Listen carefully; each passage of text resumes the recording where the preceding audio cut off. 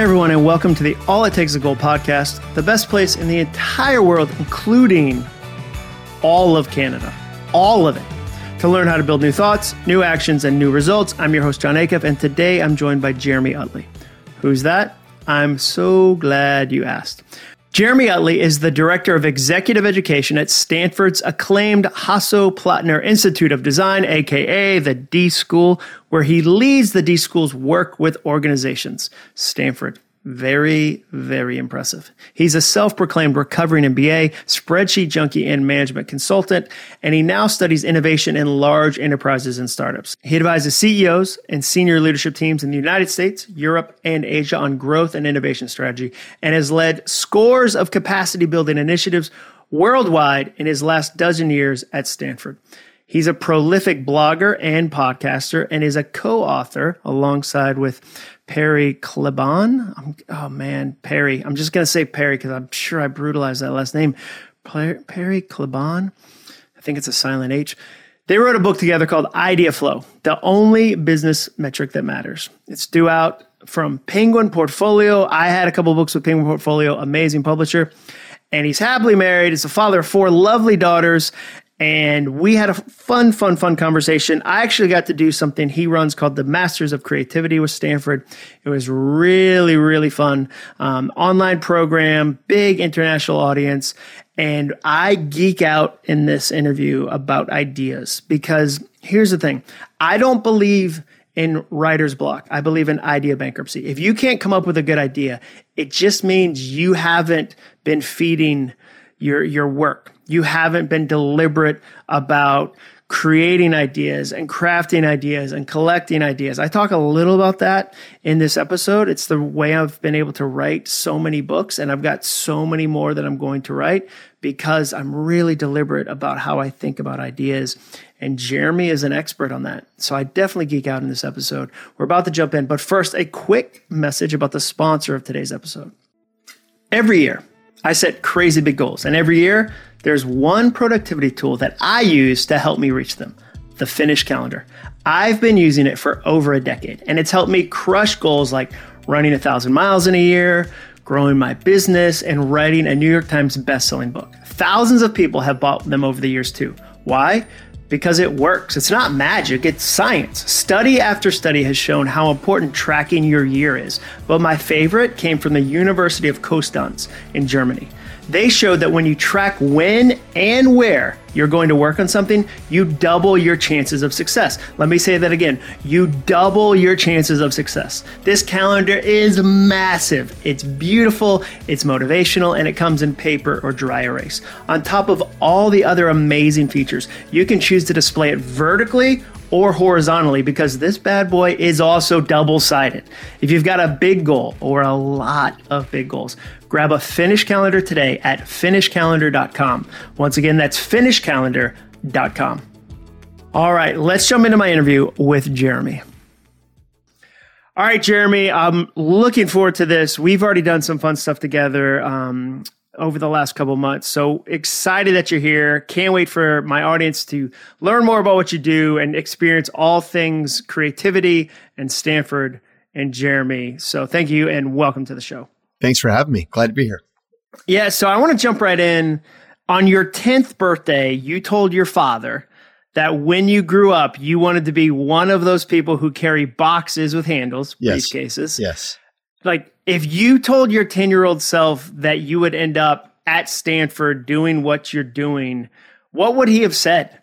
What's Stanford? Probably. Yeah. I mean, just no clue, right?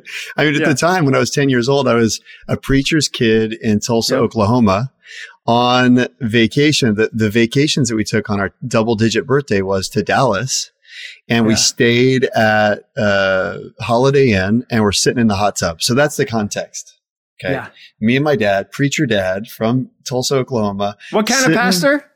Non-denominational kind of evangelical church. Yeah, exactly.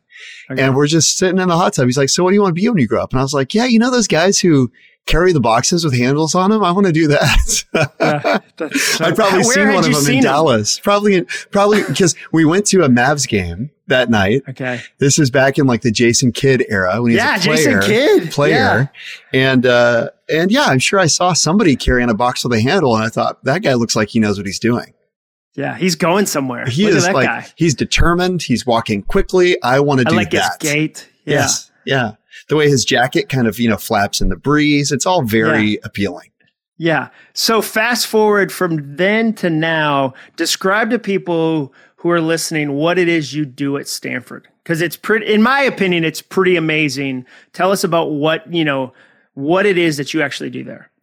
In short, I help people come up with ideas very simply.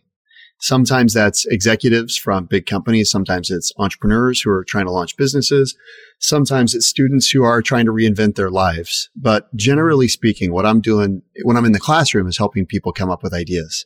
And then the other thing, and the other way you and I know each other, is I host a pretty fun and engaging speaker series called Masters of Creativity, where I get to showcase a bunch of incredible entrepreneurs, authors, activists, entertainers, etc., and just talk about creative practice in the context of wherever they're coming from. Mm-hmm. And it's really international. That's what struck me. Because I got to do it a couple months ago. I was really struck by how international the audience was, because we open it up to questions and there'd be, here's a question from India, here's a question from Sweden, here's a question from Finland. And so that was super fun for me. What was the path to Stanford for you? So, because I'm a pastor's kid and I veered just right at Stanford. I was on my way and then I was like, I just veered right. What was your path from kid to Stanford? Weirdly, I remember in high school, a friend of mine who was a couple years older than me, he went to a college visit at Stanford and he came back with a Stanford t-shirt and he gave it to me and he said, "You're going to go here." And I didn't know Stanford from Sanford, Connecticut. Yeah. And so that just maybe incepted the idea just a little bit. But then for me, I went to UT in Austin. It's a, state school, most affordable school I could go to. They gave me a full ride, which I think, by the way, was $3,000. That was crazy. The full ride. And so I did that. And, for me, it's a pretty circuitous route, but I studied finance mostly because it was the only major I heard of that didn't require a foreign language. And I was just trying to get out of whatever unpleasant work I could possibly get out of. Little did I know that was going to land me in spreadsheets, which are a whole other foreign language. But I learned pretty quickly financial analysis was not my, it was actually, interestingly, I was about to say it's not my favorite thing. I was good at it. You can learn skills that you're good at, but you don't enjoy. And there's kind of a question of what's a contribution I want to make to the world? Is it only what I'm capable of doing from an ability perspective? Is interest or passion? How did those things layer in? But for me, I knew I didn't want to go into investment banking. So I went into the next best job that I could find, which was management consulting. And really quickly, I discovered I didn't like that either.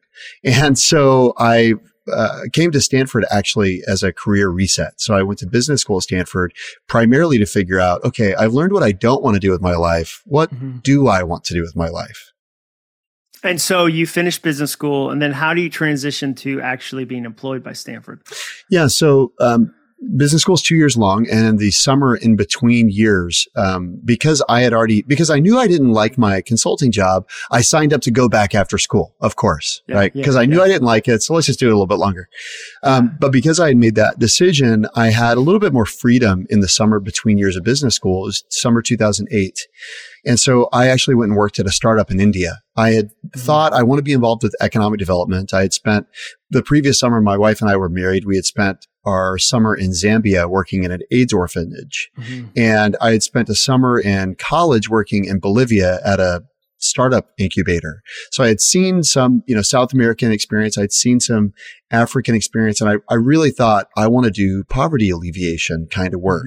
And I wanted to be in the developing world. So when I was searching for internships, because I already knew supposedly what job I was going to have when I got done with school, I was a little bit more liberal in my search. So I ended up searching for developing world, primarily Asia opportunities at venture-backed startups. And I ended up landing a job at a really cool organization called D-Light Design, which makes solar powered lanterns for folks who live off the grid, who typically burn kerosene. That's, it's terrible for the, indoor air quality. Yeah. A lot of homes burned down because of that, et cetera. So they had raised some venture financing and were off to the races. And that's just the kind of environment I wanted to be in. So I was there for 4 months. And while I was there, there's a designer down the hall who's doing really cool stuff. Like we were sharing an apartment there outside of Delhi in this town called Noida. And I'd be, jamming on the spreadsheets, and Joe would be gone for a couple days. And he'd come back. I'd say, Joe, where have you been? He's like, oh, I was living in the slum. I was, working with people. I was testing new products. And I'm going, what are you talking about? Living in the slums? What are you doing? Yeah. And that was my introduction to design, was seeing kind of a designer up close and personal do his thing in the context of, primary research and prototyping and experimentation. And after I kept popping my head in his office, he started going, dude, you're a D-School kind of guy. You need to go check out the D-School. And I didn't know really what that was. So when I came back to Stanford, my second year, I just spent all of my elective credits taking classes at this thing called the D-School, which is kind of a hub for interdisciplinary collaboration at Stanford for folks like me. If you're in the business school or if you're in the law school, medical, engineering, whatever, you can take classes at the D-School. And that was my introduction to design. That's a really interesting route. I'm curious, how did you get opened up to how big the world is? So like we talked about, you're 10, you live in Tulsa. So like who first started to say to you, okay, Jeremy, Tulsa is this size, but there's actually slums. There's actually other countries. There's actually other needs. What were some of the experiences that opened you up to a bigger conversation? I think for me, it started with church-based mission trips and things like that, going maybe to build houses in Mexico or things like, even just in other cities in the United States, I participated in stuff like that. I think it gave me a little bit more of a worldview, but it was mostly about, humanitarian relief. What can I do to help? It wasn't really until business school that I feel like my worldview was really opened in terms of the number of jobs that can be done in the world. When I was 15, I worked at Chick-fil-A. And I was all about getting people through the drive-thru as quickly as possible, And then when I was in college, I worked at Macaroni Grill. And I was all about eating as many of those loaves of bread before my shift in the back as possible, And my dad he was a preacher. Then he became a lawyer. My mom worked at Dillard's in the mall, and so my view of kind of the jobs to be done was fairly limited, I would say. Entrepreneurship really wasn't even on my radar at all as a thing to be done. Authorship, even being a teacher, none of those things were really jobs that were in my consideration set. But I think it's when I came to business school, I started, there's all sorts of clubs, there's all sorts of people coming from different countries and industries. You start talking to them and you go, wait, you can do that for a living? And you talk to the next person, wait, you can do that for a living? I didn't know people did that, right? So it's kind of a very slowly unfolding process for me. I'm a slow learner.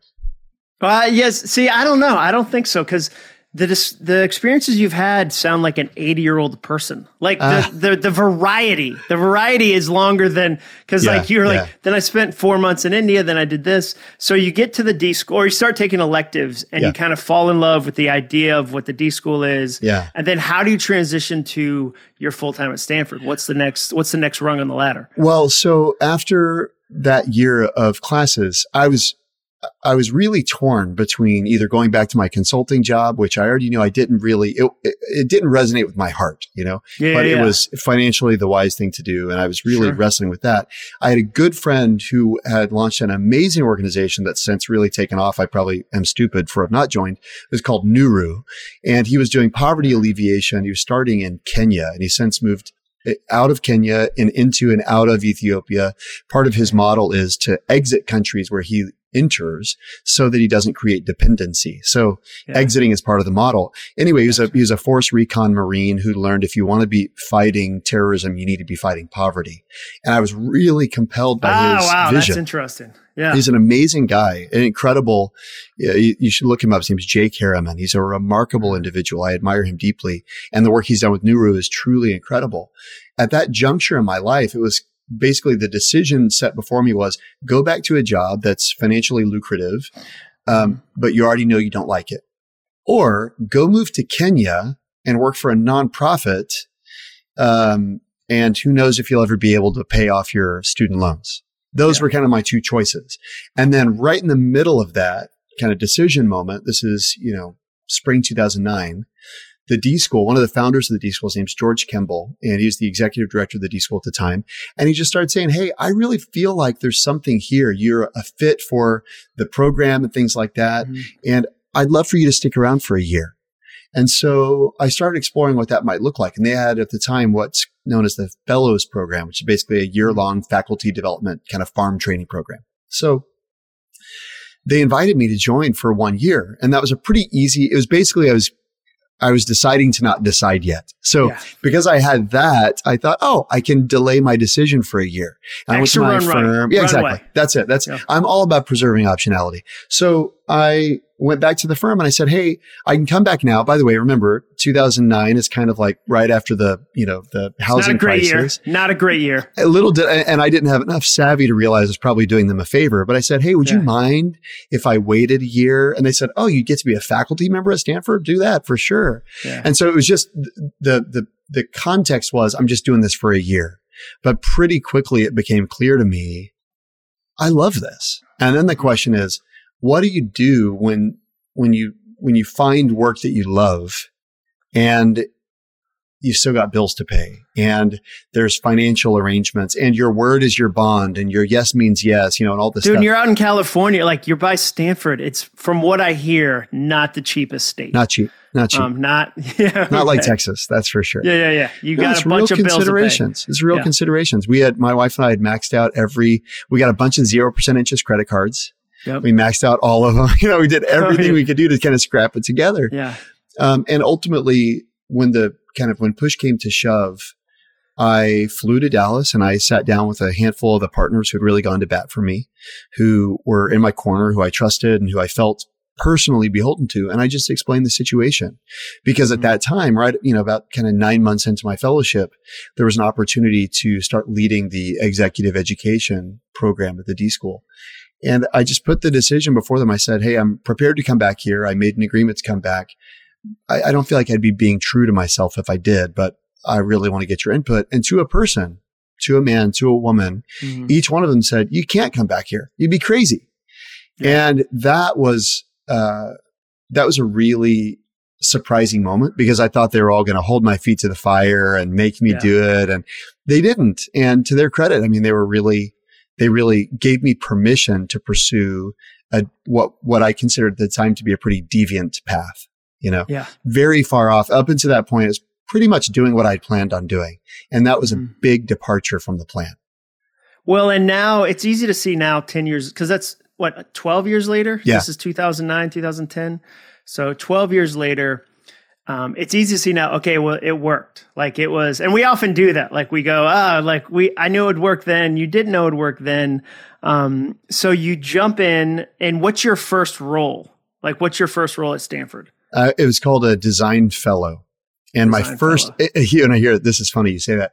I start on a Monday, August 31st, 2009. Mm-hmm. And George Kemble, myself and another individual named Thomas Both were the two fellows that year. And George says, hey, welcome to the D School. Just so you know, on Thursday, all of the biomedical designers are going to have a design thinking training Thursday and Friday, 2 full days. There's 15 of them. They're world-class doctors and physicians and surgeons from around the world. You guys are giving them their training. Yeah. And me and Thomas. Monday to Thursday. Monday. Yeah, exactly. And we look at each other like, wait, we are? What do you mean?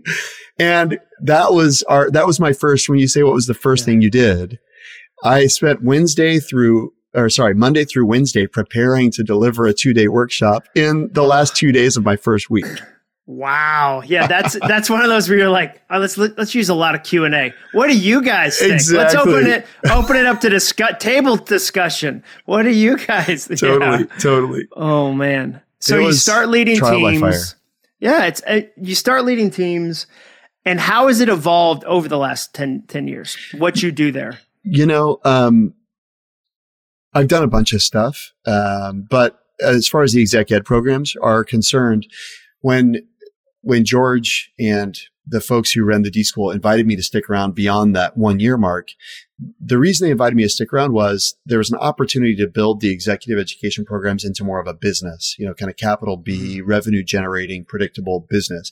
It had been before kind of a bespoke offering where we did really interesting, high touch, kind of, very interesting work with organizations, but it wasn't really a scalable model yet. And so what we did was, I joined that team, and then another individual, my co-author, Perry Claiborne, basically what happened was George said, Jeremy, do you want to run this? And I said, I'm looking around the D School and I see most of the people who are successful are pairs. They're duos, teams of people who are running initiatives. And the person who had just been running the initiative that they were kind of offering was an individual. I had perceived had been in need of a collaborator. And so I said, if I'm going to do this, I want a collaborator. And George said, well, this guy, Perry Claiborne, he's an experienced executive. He had run Patagonia. He was just stepping down as having been the CEO of Timbuk2, the messenger bag company. Yeah. But he'd been a kind of part-time faculty member at Stanford for 20 years. And he said, hey, what if Perry is your partner? Yeah. And I said, wow, I mean, that'd be amazing if he'd be willing to do that. And fortunately enough, Perry was willing to do it. And we started partnering there in 2010. And one of the big changes we make was reflected in the programming of the curriculum of the programs. So whereas before, say the Hewlett Foundation says, we want to learn about design. What had happened, what an executive program was a bunch of designers get in the room and say, okay, starting from a blank canvas, what are we going to tell them about design? Yeah. We did that program. And then, and we might say, John, which lecture are you most interested in doing? And you'd start from scratch, right? And then a month later, Fidelity would call and they'd say, hey, we want to learn about design. And we'd start totally blank canvas, new team of people. What should we tell them? Yeah, no, whatever, not whatsoever. Yeah. Now, Jeremy, why don't you do that lecture, but do it totally different?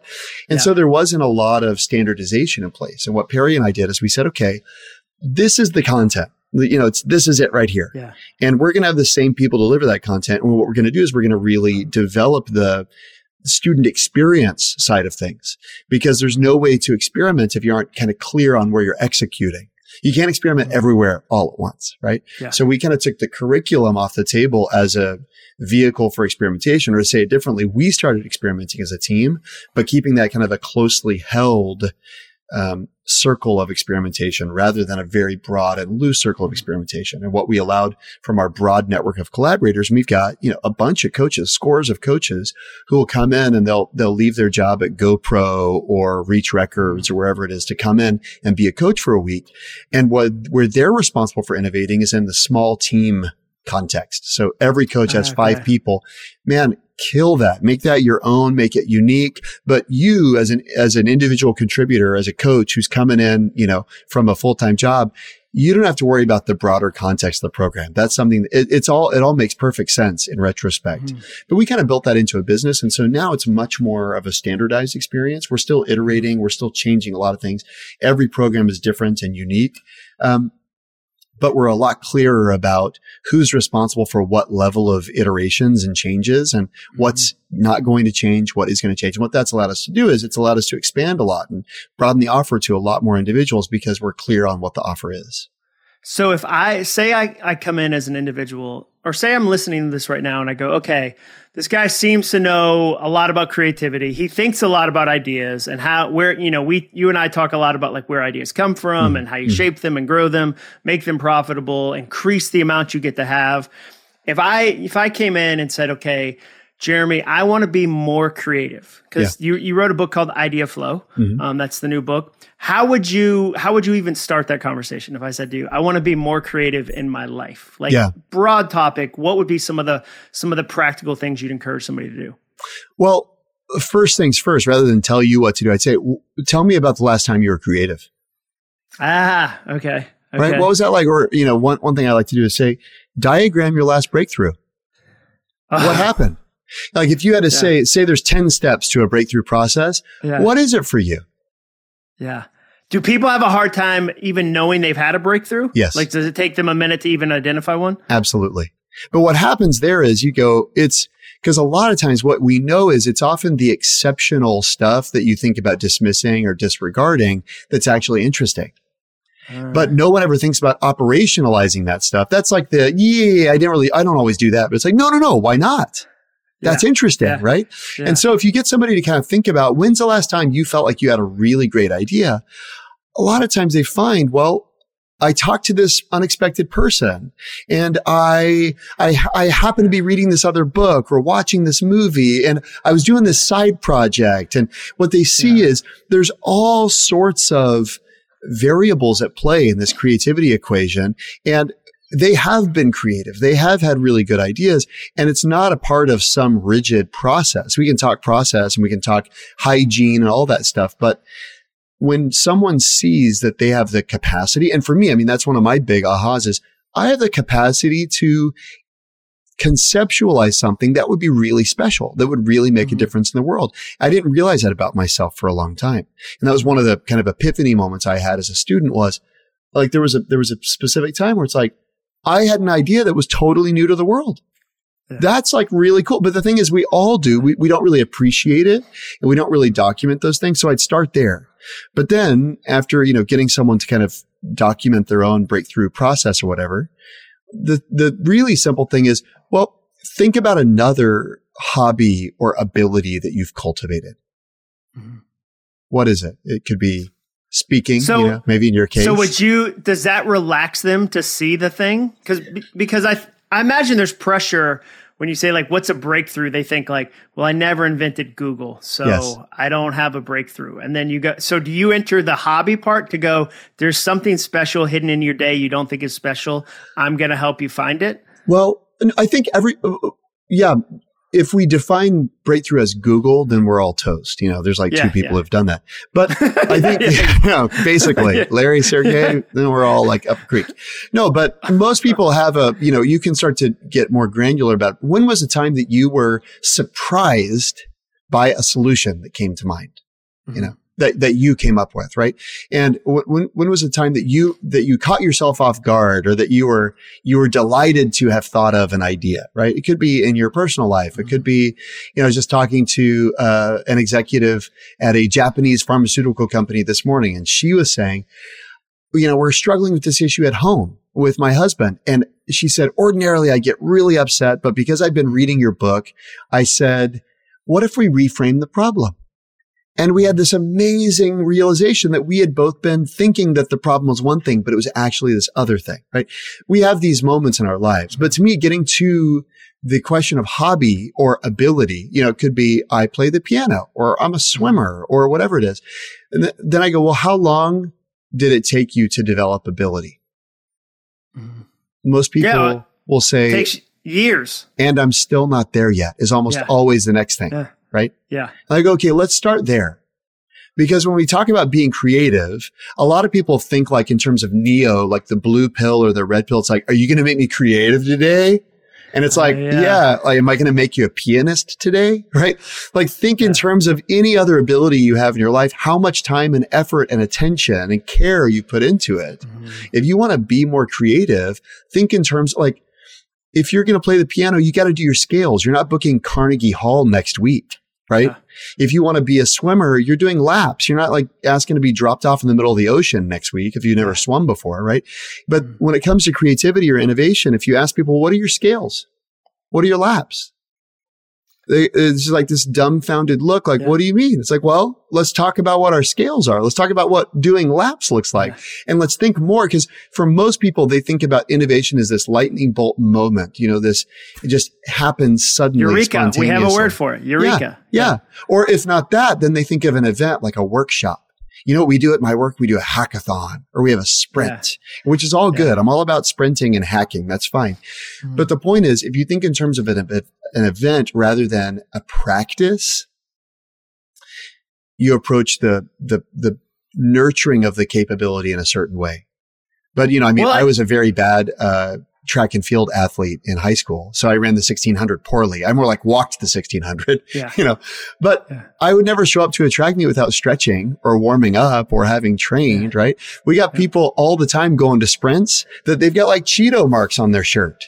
That's funny. You know, like at work, it's like, have you even stretched one time in your life? And they're like, no, but I'm here for the sprint. It's like, please, you're going to hurt yourself. You know? Yeah. And the team. You're going to hurt yourself and the team. Yeah. I think what's interesting about that, my version of that is when people tell me they're stuck on a goal and I'll say, well, tell me about a goal that worked. And often they don't take the good things from the last thing to the new thing. Yeah. So they go, I don't know how to get in shape. And I'll go, well, tell me about a goal that worked. And then they'll tell me this elaborate thing they did to pay off debt. But they're not doing any of those things, bringing them forward. Right. So it's like the breakthrough doesn't get to happen again because they've left it all in the past. Right. You said a word there that I'd love to sit on for a second, reframing. Yes. Like the power of reframing. I think that's such a fascinating concept. Where does that fit into problem solving, creativity, idea flow?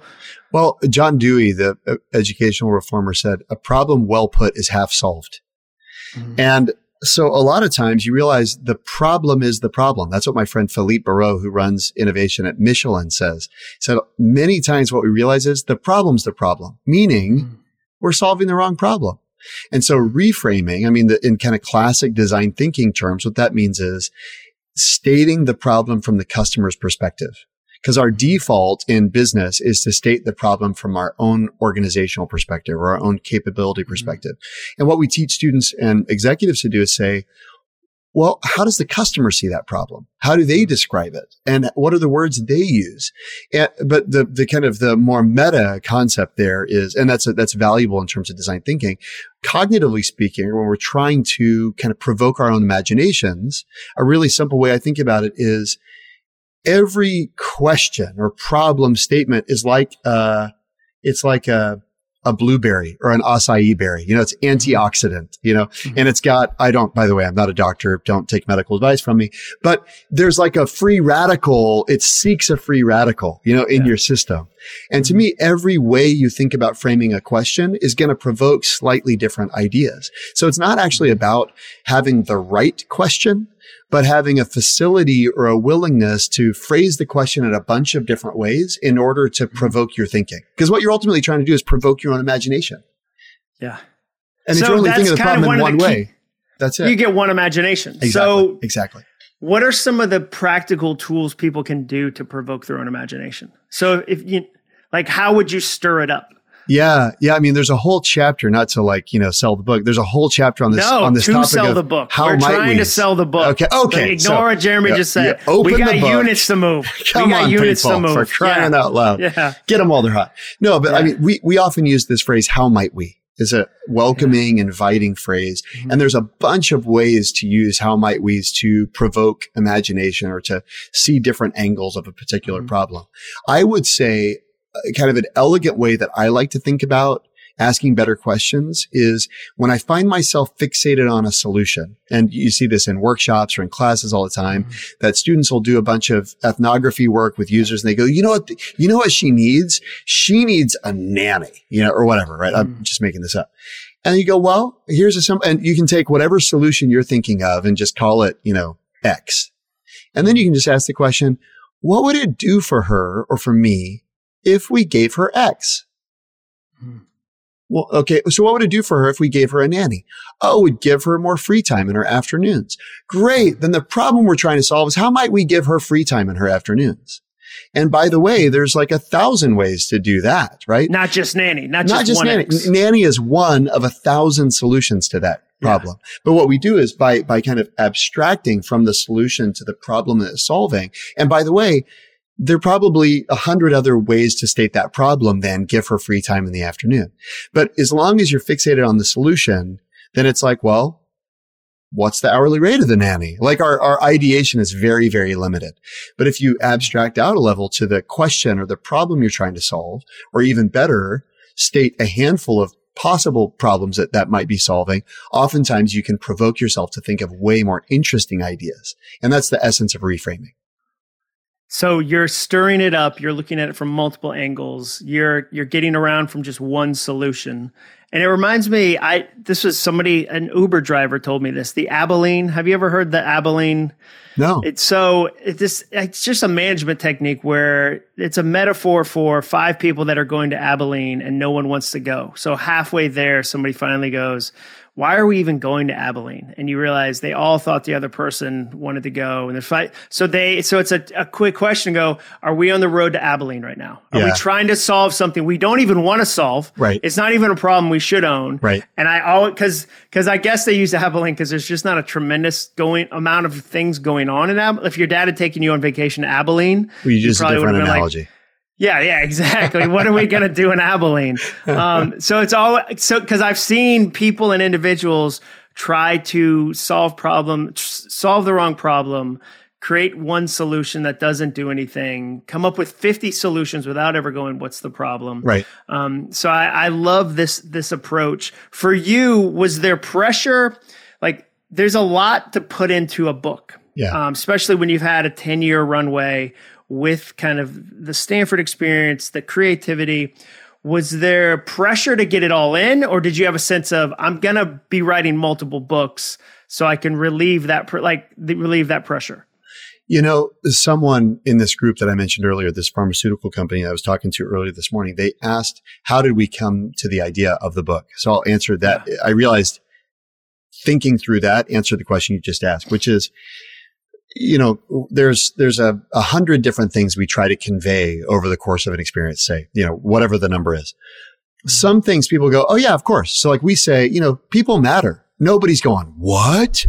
Yeah. You know, everybody's like, oh yeah, totally. You know, and we say, you know, and framing your problem, you know, kind of concisely really helps. Nobody goes, wait, what? Everybody goes, oh yeah, cool.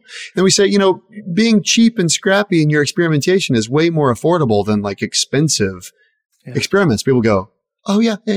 But there's one thing. And so we're stringing together all of these truths in a particular way or a particular sequence. Most of the time people go, oh yeah, I hadn't thought about doing that, but it totally makes sense, right? There's one thing that we often say and people go, what? Which is kind of what became the anchor paradigm of the book, which is, you know how many ideas it takes to have a good idea? Linus Pauling, who's the, you know, only individual in history to win the Nobel Prize twice as an individual.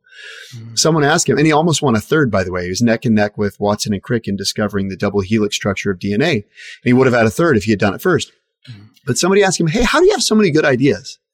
And Linus Pauling's response was, well, to have a good idea, you need to have a lot of ideas. Yeah. And what we've observed, and there's some research at Stanford on this, and what we've observed is people kind of, what's the word? They dramatically underestimate how many ideas is a lot of ideas. If you ask somebody, how many ideas do you need? Most people go, like I was recently with a group of consultants. There's like 300 people in the room.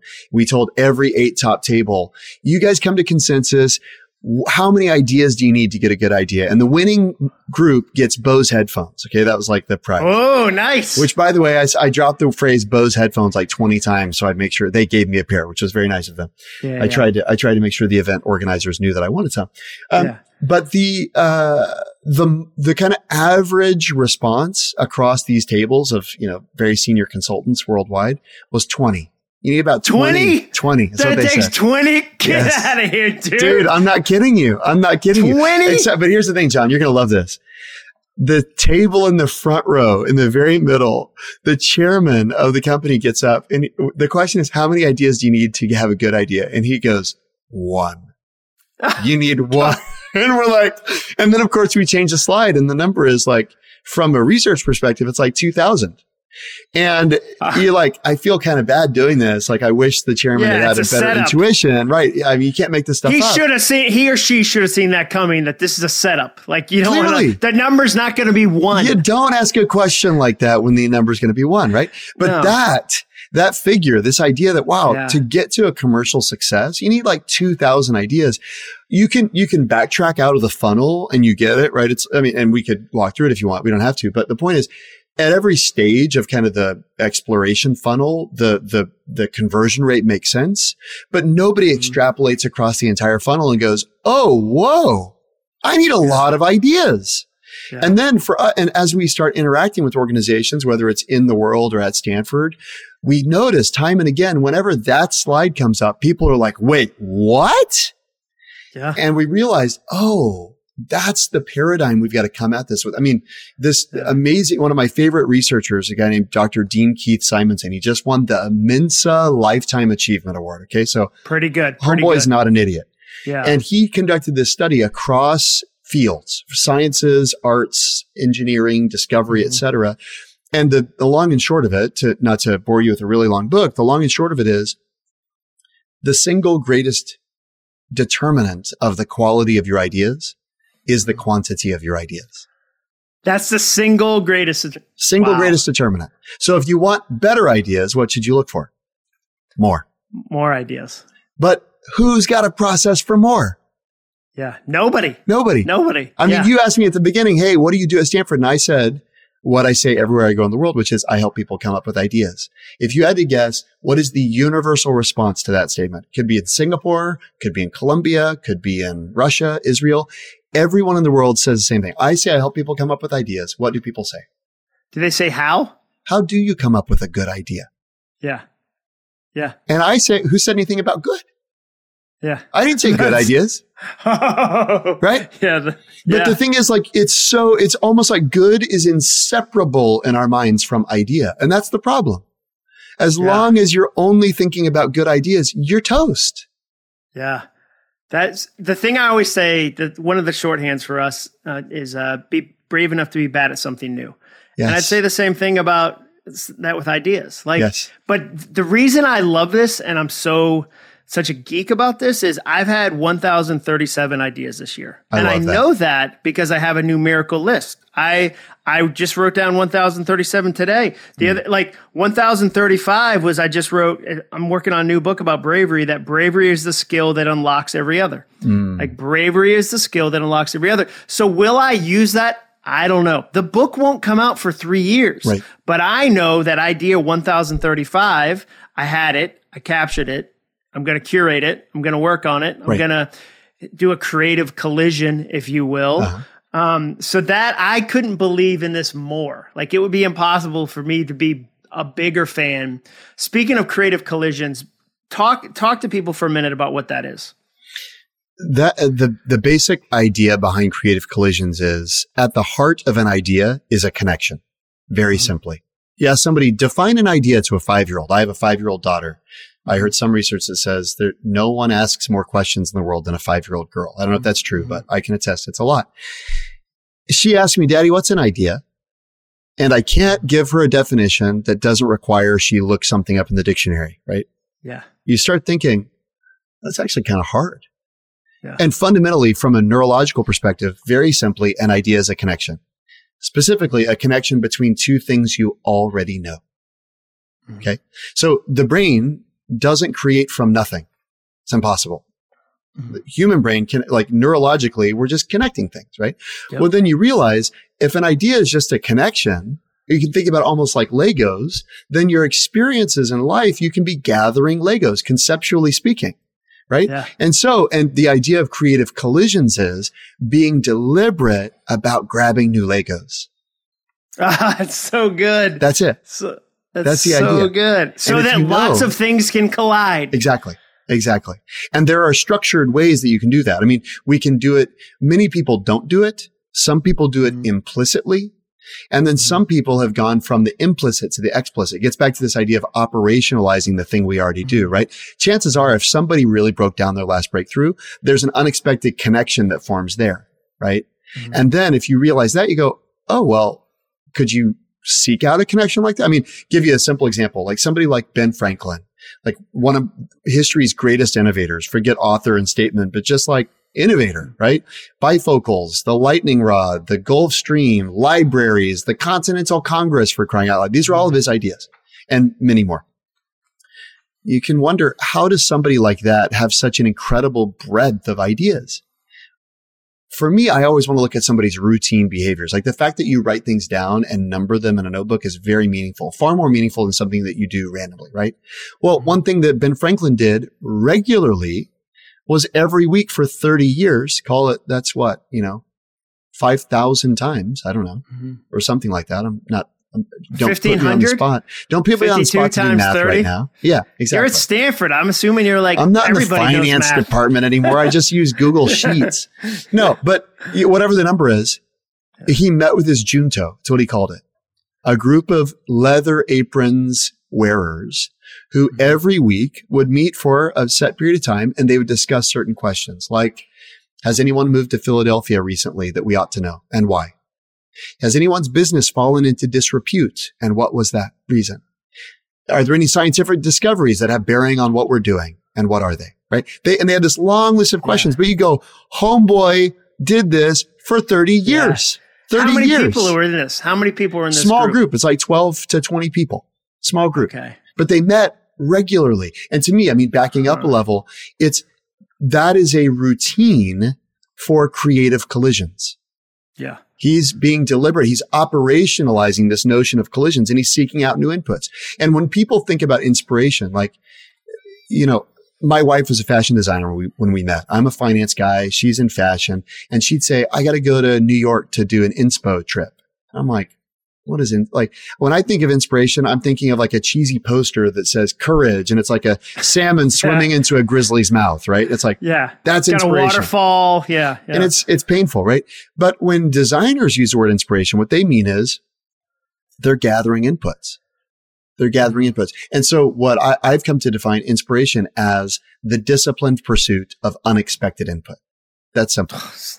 But are you disciplined? Is there a time and for most people, especially people in business, there is never a means or a mechanism by which they are seeking to learn something they don't already know or seeking some new input. Yeah. And then they wonder, why is the tap not turning on? Well, no new input, no new output. It's that simple. It's so good, dude. So good. So there's three things that creative collision, because I think a good conversation is a creative collision in the same way that 100%. So the three things for me that made me think of was one, I always tell people I don't believe in writer's block. I believe in idea bankruptcy. If you can't write, you haven't fed your bank of ideas enough. Yes. Like that's idea bankruptcy, not writer's block. So I feed a lot, like I never sit down with a blank piece of paper. I bring 1,000 friends. Yes. And we have a lot of collisions.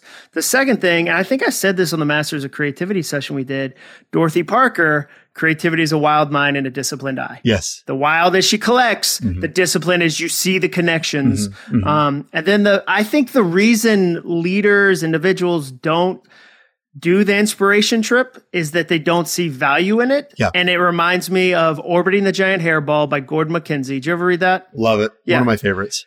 So he does the example where he says that a lot of people see creativity like a cow chewing its cud in the field, and a business person goes, oh, it's a waste of time. We should be milking them constantly. It's not profitable. And they don't understand. It took 22 hours of standing in the field to get 20 minutes of milking the cow, but the milk was part of the 22 hours that looked wasted. Yes. And if you divorce that, you don't get the milk. Yes. And so I think that people have a hard time going, oh, an inspiration trip, like would you go to Soho? You took a photo, like you ate a crepe, like whatever.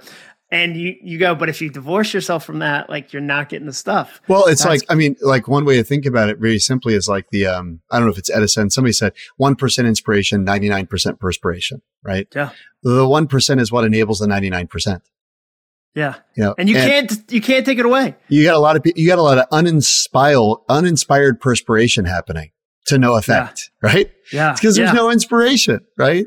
Yeah. That's so fascinating. What are the moments so what have been some of the light bulb moments? You're already teaching this content. That's what's neat about the book. So Idea Flow isn't, you had an idea for a book and you wrote it. Right. Idea Flow is you had years and years and years and years and years of doing this and finally turned it into a book. Those are my favorite kind of books. Yeah. And you can tell there's a richness to it. There's a realness to it.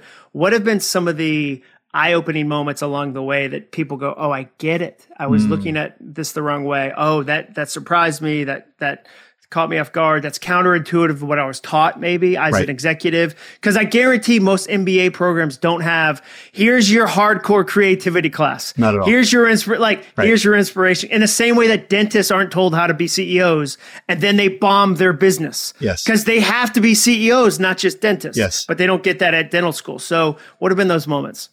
Well, a couple of things come to mind. One is there's a really dangerous thinking trap that we all fall prey to called the Einstein effect. I like to think of this as the anti-Einstein effect. And it's the tendency, Abraham Lutyens identified it in 1942. It's been subsequently verified by people like Carl Dunker, by a team of researchers at Oxford. Mm-hmm. But basically the tendency that's documented there is for a human, when they identify a solution, two things happen. One, they stop looking for other solutions. Two, they're incapable of seeing better solutions. Okay. So if you become aware of that, you realize my tendency is to fixate on the first answer that comes to mind, which by the way, empirically has nothing to do with the quality of the answer. But the first answer that seems passable, and the reason is Ari Kruglowski, I think a Russian psychologist, called this seeking cognitive closure. It turns out that ambiguity of the unknown is profoundly distressing to us psychologically. Yeah. And so what we do is we just grab onto the first answer that presents itself, regardless of the great fit. And the problem is life's not math. We joke about the fact that I couldn't multiply, 50 times 30, right? I mean, I can now that I'm thinking about it. By the way, I think it's 600, but either way. Wait, that's maybe 6,000. No. I don't know. Isn't 3 times 5? It's 15. So it has to be 1,500, right? Divided by 2. And then you take the square root of it. And then you take it to the fourth power. You're confused. I'm a writer. Let's not. But the point is simply, we just want the answer. That's it. We just want the answer. And we don't there's no evidence that suggests that the first idea is our best idea. And in fact, another piece of research, which I love, it's called the creative cliff illusion. If you survey folks or you ask them about it, their expectation is their creativity tends to dip over time. If you plot creativity over time, it goes down. But they call it the illusion because empirically, it's not true. Creativity doesn't dip over time. Mm-hmm. And in fact, you can have what I refer to as a creative ramp. It's possible to have a creative ramp. And the way to turn the cliff into a ramp, very simply, is you expect better ideas to come later. Mm-hmm. And so you set that expectation. Set the expectation. Yeah. So when you're thinking about solving a problem, are you fixated on the first solution that comes to mind, or are you even aware of that tendency? And then flipping, we call it doing the daily idea quota, where every day you flip your orientation from a fixation on the right answer to as many answers as possible. And the reason I mentioned math earlier is not all the very few of the problems we're facing today are math problems, meaning have one right answer, right? Mm-hmm. And by the way, physicists would tell you not even math problems have one right answer. But the vast majority of problems, like, what should I title this? What should I put the subject line of this email? There's not one right answer. No. Right. But we think of one thing and we put it in and then we never even look at it again. Right. Yeah. And what we suggest is at least once a day, just take one problem where your tendency is just to choose an answer and move on, and try to generate 10, because it will start to reinforce the muscle of diverging and the muscle of enduring that ambiguity, fighting that tendency towards cognitive closure. And that's part of the training that makes you prepared when it comes time to sprint. It's a practice. It's a practice for other parts of your life. And the thing is, like, I love thinking about it like this. My little sister played volleyball in high school. Okay. And she could, kick my butt to this day. Way better. I noticed one time we were at the grocery store. My mom said, "Rachel, would you grab a jug of milk from the refrigerator?" And she went to the refrigerator. She grabbed the jug of milk. You know what she did on the way back to the cart? She did gallon curls, right? And then she put the milk in the cart. Why? Because to an athlete, every gallon of milk is a dumbbell. Yeah. Can you imagine if I'd said, "Rachel, whoa, what are you doing? Your coach isn't here. You're not wearing your volleyball uniform." She'd be like, what are you talking about? Like, I'm just getting strong. I want to get strong. Yeah. And the point is, there's a certain mentality that accompanies a desire to work on something, right? When you say, I want to become more creative, all the way back to the beginning of our conversation, well, is the subject line of an email a jug of milk that I can do a few curls with? Yeah. Totally. If I see it that way. It's all jugs of milk. And that's why we say every problem is fundamentally an idea problem. Yeah. And if you realize what that means, it yields to a volume of possibilities. Then you go, okay, well, then the first thing I'm going to do is generate a volume of possibilities. It's so good. Right? So good. It's that simple. I love that. So last 3 questions, because I could talk about this all day because it's right in my wheelhouse. You told me a story about you missed the solution. I believe it was you, not your brother. I think your brother clarified it for you. Uh-huh. You missed a solution. You missed solving a problem that was very obvious. Yes. Tell that story, and then how can we not miss obvious solutions or generating lots of solutions? So the reason I mention that story is because it's so, like the Men's Hair Club once said, I'm not only the president, I'm also a member. For me, I'm not only the writer of IdeaFlow, I also need it. The reason that it's a valuable book is because I still need these tools every day. I'm not knowing it doesn't mean you've perfected it. Right. And the experience I had the other day, it kind of illustrates the point is I'm driving down the highway. I've got a bunch of errands to do for my family, and my car is just stacked up with a bunch of stuff I got to take care of. And I had dumbly kind of stacked up this 40-pound cooler at like a Jenga brick of death in my passenger seat. And so every time I turn right, this Jenga brick just slams into my shoulder. It's like, and I can't get it. I'm driving, I'm on the highway, and I go, okay, I got like 45 or 50 minutes here. I've just resigned myself to rotator cuff damage, like permanent damage. I've kind of like jacked my elbow in there to just kind of be safe. But every time it's falling and hitting, it's hurting me. And then my brother calls me, and we're just catching up. I've got him on my headphones.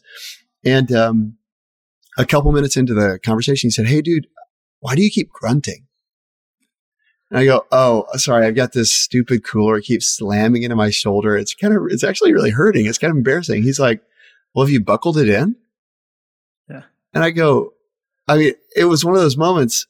I just slapped my forehead. I was like, "Zach, I never even thought of it." He goes, "Well," and he does roofing in Texas. He's like, "Oh, whenever I'm in the truck, stuff's rolling around, I just buckle it in to be safe." And I go, I can't believe I didn't even think to ask for help. It was just this. And I actually took, in 1 minute, like while I'm still driving, I buckle this thing in and I solve the problem that 2 minutes ago I had resigned myself to suffering through for the next 50 minutes. Right. Yeah. There was it's all it took. It's all it took. And the reason it spoke to me and the reason I took a photo of it and I sent it to him, I said, I'm the ideas guy. I'm the creativity expert. And yet when I'm facing a problem that is legitimately painful, I wrote a whole chapter on seeking outside perspectives. And if I had ever framed it up as, I'm facing a problem, then, and furthermore, one of the levers at my disposal to generate solutions to this problem is to ask someone who might have a perspective on this. Like it's a quintessential opportunity for me to use my own book. And yet I missed it. Right. And so to me, I took the picture mostly as a way of remaining humble that we're all in need of these reminders. And the more you practice these behaviors, the better you get at identifying when you get an idea problem.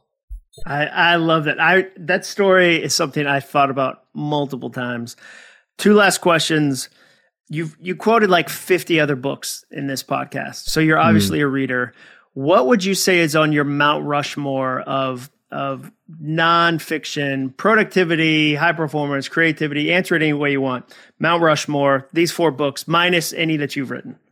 Mount Rushmore, I would say, because I'm into business and innovation, that intersection, I'd say John Gertner's The Idea Factory. It's a book about Bell Labs, which is just mind-blowingly good. Phil Knight's Shoe Dog. One of my favorite books ever. Just absolutely incredible. Isaacson's Ben Franklin. I love that book. Okay. Over the Steve Jobs. The thing about Steve Jobs, what I will give Steve Jobs maybe the edge on is I remember so many of those innovations because they happened in my lifetime. And so almost like to get the backstory on it is pretty cool. Yeah. So I'll give you Steve Jobs. And then the last one I would say, Steven Johnson's Where Good Ideas Come From.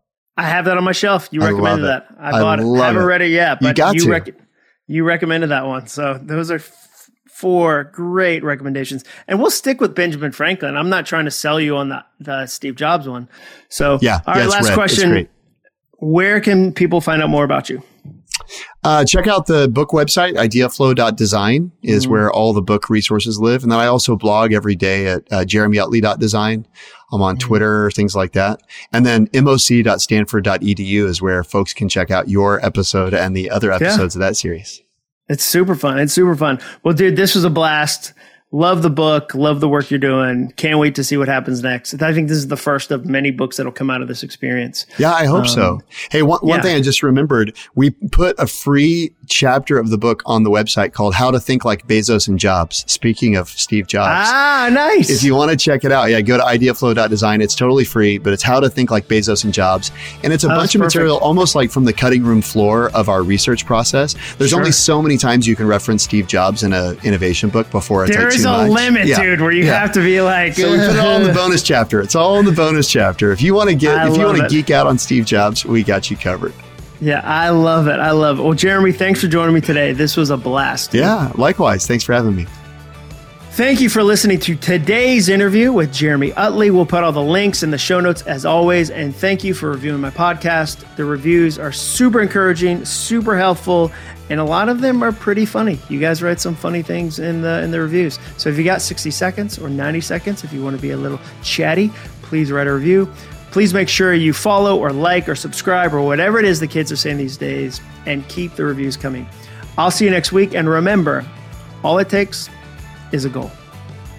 And don't forget to pick up your copy of the Finish Calendar. Brand new, massive, beautiful, double-sided, vertically or horizontally, paper or dry erase at finishcalendar.com. Once again, that's finishcalendar.com. Thanks for listening. To learn more about the All It Takes Is a Goal podcast and to get access to today's show notes and exclusive content from Jon Acuff, visit acuff.me/podcast. Thanks again for joining us. Be sure to tune in next week for another episode of the All It Takes Is a Goal podcast.